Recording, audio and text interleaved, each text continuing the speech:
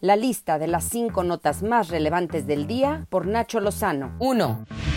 A 2 semanas de dar positivo a COVID-19, el presidente Andrés Manuel López Obrador reapareció en público, primero en un video dando un recorrido en uno de los claustros de Palacio Nacional y luego diciendo esto. Me hicieron la prueba de antígeno hoy por la mañana y ya salí negativo.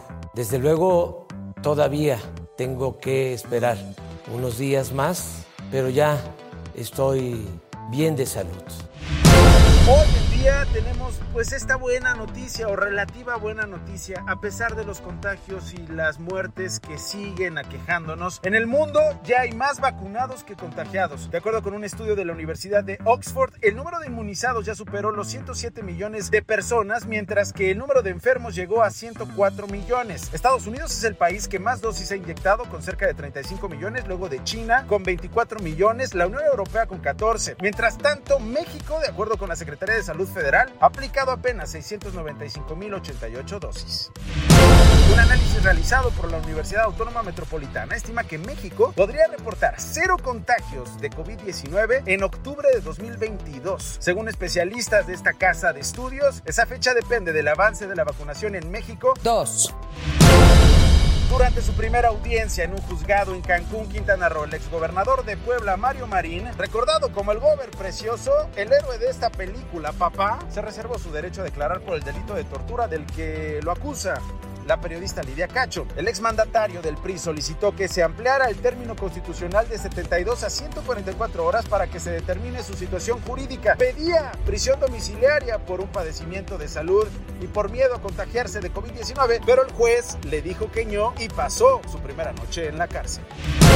En la mañanera, la secretaria de Gobernación, Olga Sánchez Cordero, volvió a hablar de su decisión en 2007 de votar a favor de la exoneración del gobernador Precioso cuando se desempeñaba como ministra de la Suprema Corte de Justicia de la Nación. Bueno, el voto fueron de 6 ministros, no nada más mío. Cada uno votó en este asunto. Y en este caso lo que hice fue hacer un recuento y una relatoría de lo que le había sucedido a ella desde el momento de su detención hasta el momento en que se puso a disposición de la juez que había girado el orden de aprehensión. 3. Un juez federal decretó prisión preventiva a Alonso Ancira, expropietario de Altos Hornos de México, debido a que existe un riesgo de fuga, por lo que permanecerá en el reclusorio norte de la Ciudad de México hasta que se resuelva su situación jurídica. El próximo martes 9 de febrero continuará la audiencia en la que el juez determinará si vincula o no a proceso al empresario. Olga Sánchez Cordero también habló sobre este tema. Si se acoge un criterio de oportunidad, sí, y si devuelve todo lo que costó esta planta de nitrogenados, entonces ya con avalúos, con un proceso legal sólido al cual sí le daría oportunidad de acogerse al señor Ancira, devolviendo precisamente estos recursos. 4. El exgobernador de Chihuahua, César D., tenía en su poder el sillón que el Papa Francisco usó durante su visita a México en 2016. Agentes de la Fiscalía General del Estado lo hallaron en una capilla personal del exmandatario en su rancho, El Saucito. Hace 5 años, el sumo pontífice visitó algunos puntos del país, entre ellos Ciudad Juárez, donde fue despedido por el entonces presidente Enrique Peña Nieto. Una vez resuelta la situación jurídica de César D., el sillón podría ser subastado para regresar esos recursos al erario. 5. La Cámara de Representantes de los Estados Unidos de América expulsó de las comisiones de Educación, Trabajo y Presupuesto a la legisladora Marjorie Taylor por apoyar el movimiento conspiratorio QAnon, que presuntamente impulsó el asalto del Capitolio el pasado 6 de enero en Washington, D.C., para defender la teoría de conspiración del robo de la elección, según el expresidente de aquel país, Donald Trump. Estas fueron las 5 notas más relevantes de la lista, haciendo orden del caos.